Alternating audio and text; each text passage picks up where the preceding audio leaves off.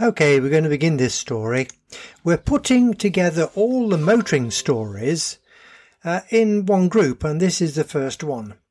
It's called The Car Soon Became a Mass of Flames from 1947. Mother had been to a local farm for eggs. All her life, she constantly catered for more than was necessary, and a dozen eggs would never be thought sufficient. Also, we were still in strict rationing time, and farms owned by relatives were the only place to get around that. Now we were returning back towards Harrogate town in the Ford V8 Pilot by country roads. The relatives had lived close to Hampswaite, and we were nearing Harrogate, almost at the end of what is now called Grainbeck Lane, where it joins Ripon Road. At the junction, if I remember correctly, in 1947 there used to be a small garage on the corner. It was just as we approached the junction, I was seated in the rear with grandmother Annie Munford, when a most unusual and unpleasant smell began to drift around the interior. Mother smoked like a chimney all her life, and we were all used to fag smoke, but this was much different. It did not take long for smoke to begin oozing from behind the roof lining. Then, quite rapidly, the roof inside began to glow, and the decision was made to stop and abandon ship. Fortunately, the item of most immediate importance, the eggs, were in the boot and quickly accessed by opening the drop-down boot lid. By now, we were all out of the vehicle and stood in amazement as flames began to engulf the bodywork where we had been sitting only a few moments before.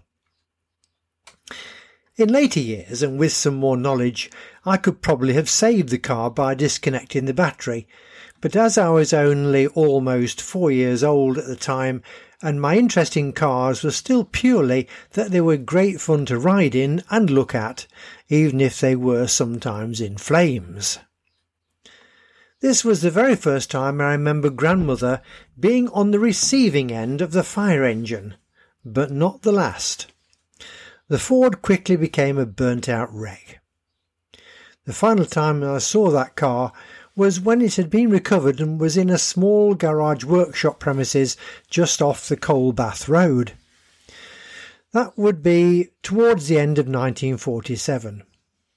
I assume this resulted in the end of the family taxi business. The other car, a big Wolseley 1460, and the remaining of the two taxis, I think was sold, and the family ended up with an Austin Big 16. A very nice car all round, as I remember. It stayed with us until the early 1950s, when Father Dick Sanders dyked it at Wrangle near Boston in Lincolnshire during his early days as a telephone salesman with the GPO in the Peterborough telephone area. There we are, that's the end of that short story, brought to you by Cracker Books, written and read by Keith Sanders. Now, we've got a different ending to our stories. There's no shop anymore. All our publications are available to download free of charge on the internet. There's almost 200 of these audio stories.